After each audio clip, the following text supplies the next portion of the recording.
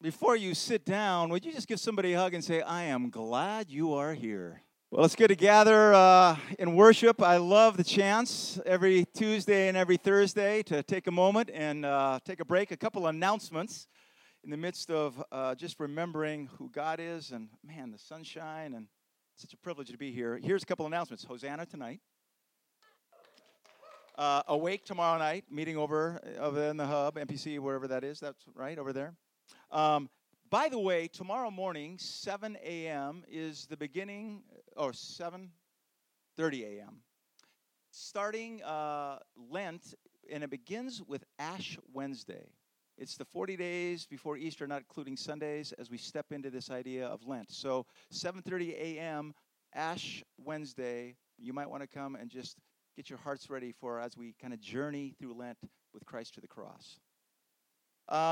Whitworth Church, by the way, several churches here. If you can't make that one, 7 o'clock, they're having an Ash Wednesday service as well. Little thing that we do every year for about the last 14 years is over spring break, we take a group of students down to a camp to get it ready for the summer. We call it Work Week. If you are interested in this, how many have gone to Work Week? Raise your hand. We'll talk more about this. So just invite your friends. If you have nothing to do, come and join us, because you can still go do your party thing, good party thing, after spring break and go see your family, because it ends on Tuesday.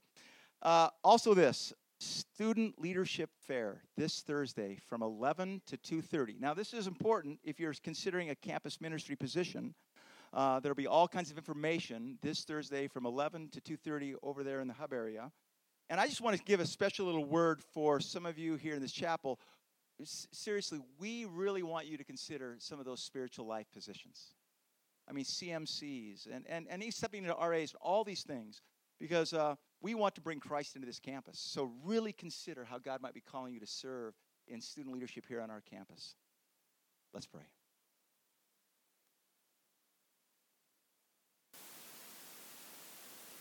Wow, Lord, I just threw out a whirl of announcements, and I want to stop for a moment and pause to just remember who you are.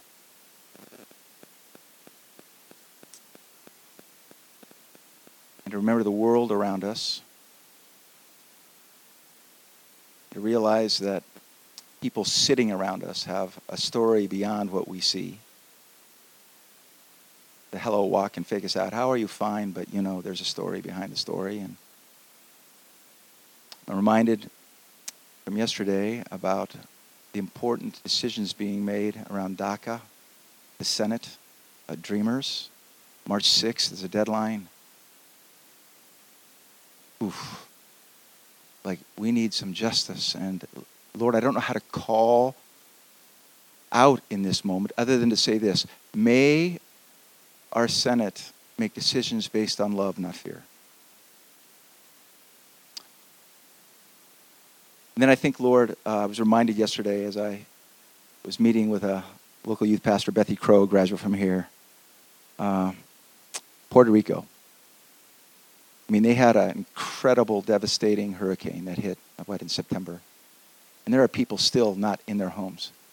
Their youth group is going down this summer to try to help. And I was realizing how easy it is for us to forget that there are people that don't have electricity or a home, are still recovering from all the damage done to that in that flood and that hurricane. And that's just one of so many disasters in our world. Lord, have mercy. May we not so easily forget and find ourselves on our knees praying that you would show up, that people would show up, that there would be hope in the midst of some very bleak situations. And in all of that, Lord, we love you, we trust you, for who else would we ever turn to? Be with us now in this time as we continue to worship in your name. Amen.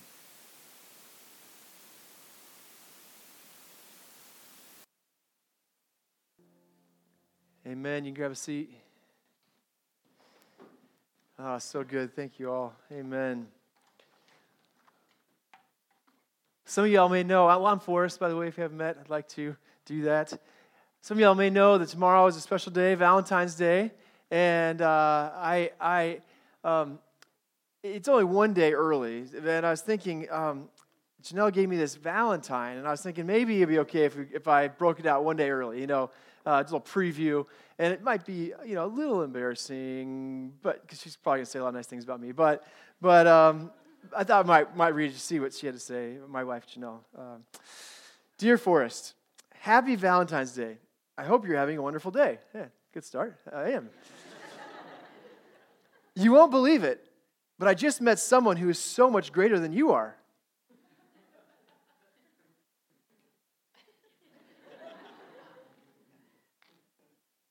I read that right.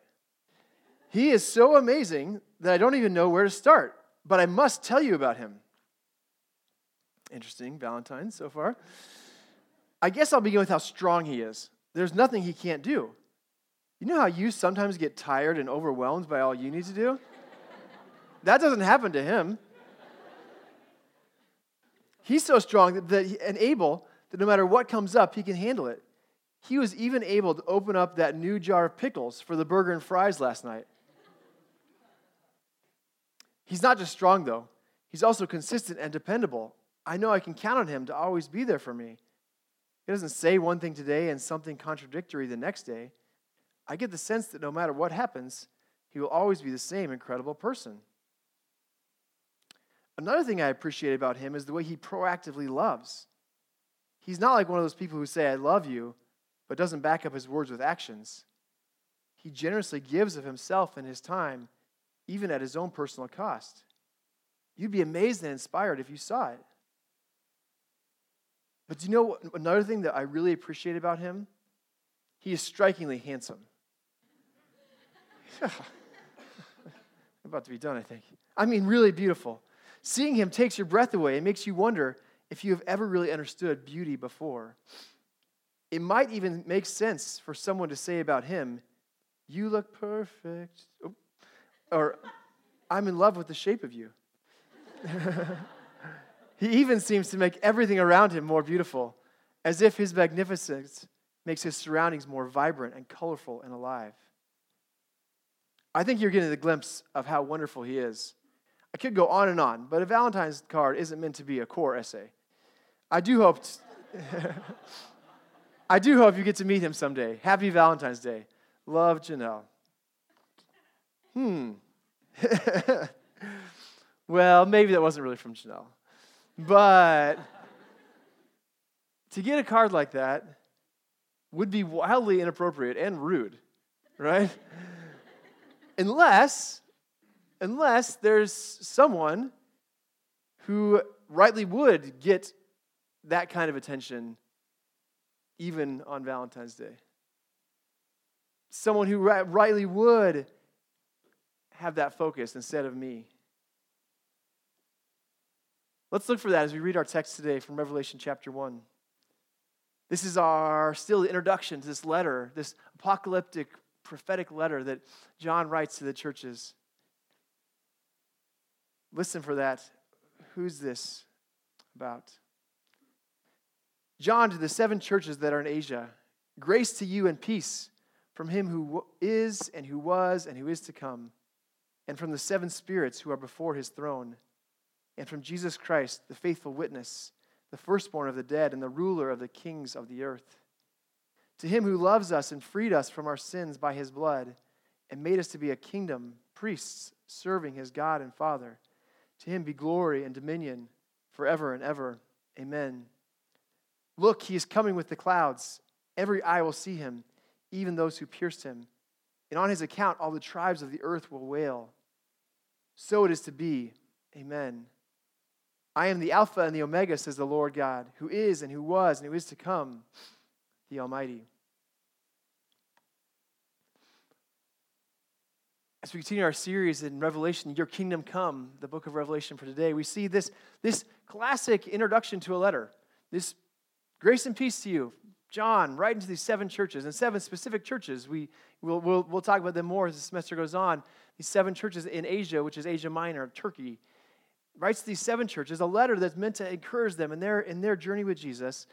And we see that it's to these 7 churches. Now, one of the things we talked about last week is remember that Revelation isn't some kind of secret code that we have to decode with our secret decoder ring, right? That's not it.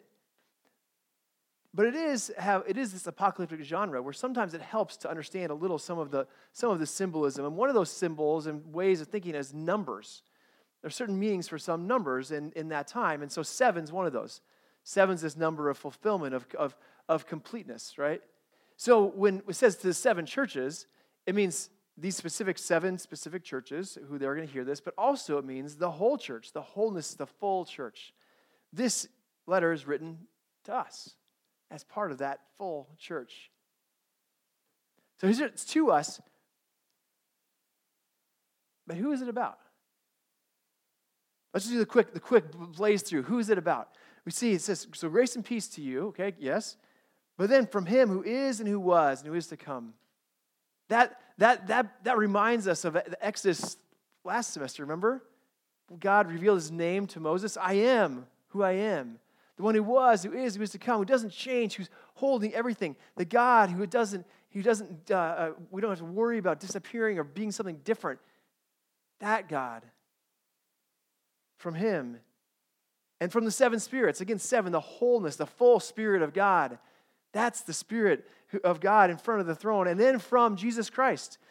Then this kind of litany of things that Jesus has done as he's acted in the world on our behalf. This faithful witness who's lived and died for us, risen from the dead, firstborn, the ruler of the kings of the earth, who loves us and freed us, and now has glory, receives glory for now and dominion, now and forever, who's going to come in the clouds. It's so far not much about us.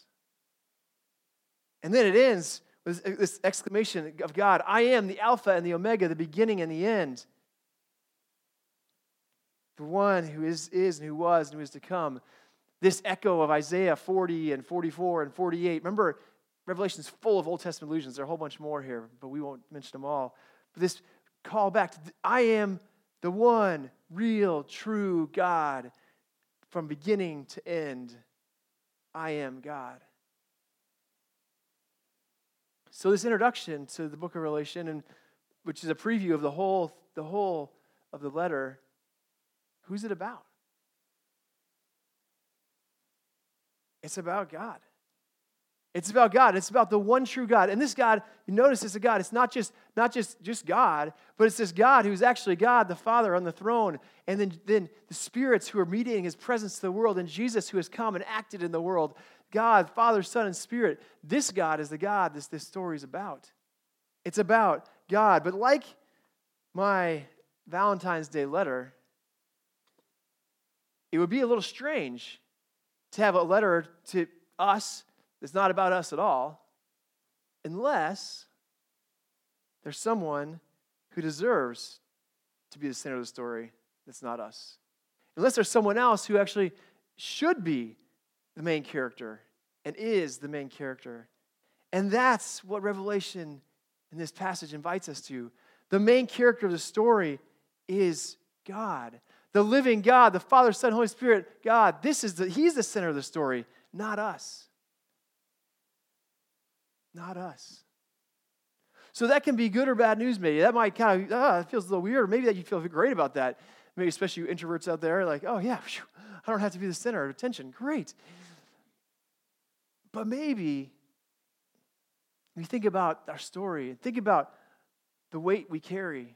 Think about, I have to have when it's my story, I have to have my 5-year plan. I got my 5-year plan, and then I got to be taking care of all my to-do lists and all my schoolwork, and I have my job and the finances and all that relationship. That girl just broke up with me, and now I have my challenges, my mom's health, and I don't even know what I'm going to do over the summer, let alone spring break. Like, now, what about this weekend? I mean, all this stuff, and you just get weighed down by the burdens of my carrying all the weight of my story. It's hard. There's a lot going on.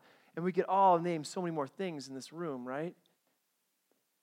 And we feel like Atlas, that Greek god, right? Who's carrying the weight of the world on his shoulders, just groaning and grunting. See, when it's our story, we're responsible to carry the weight. We're responsible to come through. It's all on us. And if we don't come through, or we don't make things right, or we don't fix things in our lives or people's lives around us, then we have failed and the world drops. But what if the story's not about us? What if we're not at the center? What if we don't have to carry it? What if we can take that off and say, actually, I'm not the one who has to carry this? And what if this word that the story is about God is actually a word of grace? A word of a gift. Not God cheating us, but God freeing us from the weight of the world and saying, actually, guess what? You don't have to carry that because I am the Alpha and the Omega. I am the beginning and the end. I am the first and the last. I am the one who has been active in the world in Jesus and continue to be by the Spirit. That's God's job. God can carry the world because the story is about Him. It's His story. Well, let's look real quick more about on verse 5 and 6 because it doesn't end there. The story is about God. God's the primary character, but God has a place for us.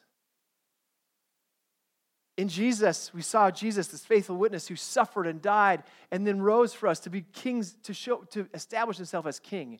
Jesus is this king over the rulers. These are evil rulers. We'll see in the rest of the book of Revelation.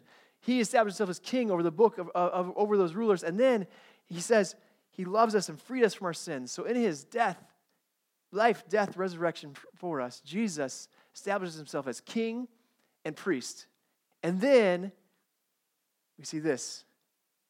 See, he doesn't just free us from our sin and death. He frees us for something. Makes us to be a kingdom and priests serving our God and Father. We are invited to be a part of the story. We're invited in. We get to participate. We get to be a part of this story. God's got it. God has his redemptive purposes for the world in hand, and Revelation is going to make that very clear to us. God has it taken care of. It's his story. And yet, he looks at us in the eye and says, come join me. Come be part of my kingdom and my priests. Come be ones who, what does it mean to be a kingdom and priests? People who live with God as king and show the world what it's like, who he's like, and what it's like to live with him. People who live with God as king and the freedom and the joy and the goodness and the righteousness of that. Who show people what Kent was praying about, show the world what is just and right in our words, in our hearts, in our interactions with individuals, interactions in society. We get to live like God's king because we know he is. Care about things he cares about. As kings and as priests, mediating God's presence to the world. Y'all can come up. See, God carries the weight of redemptive history on his shoulders.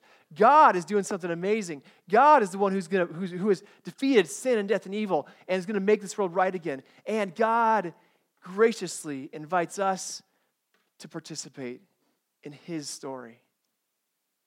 The burden's not on our shoulders. In freedom and joy, God by his Spirit, the seven spirits, meets us today, draws us close in Jesus and says, now you are my kingdom and priests. Together, you are my people who are going to help this world see and know who I am and what it means that I am king and what I'm doing in this world.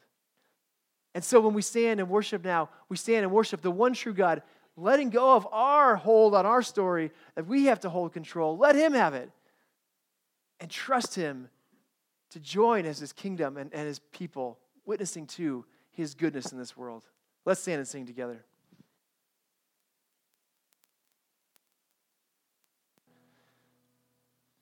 And so we go from here knowing the freedom and the love of God, the Father, the grace of our Lord Jesus Christ expressed on that rugged cross in concrete love for us, and the ongoing, empowering presence of the Holy Spirit who empowers us to live in God's kingdom as his priests, his witnesses to this world.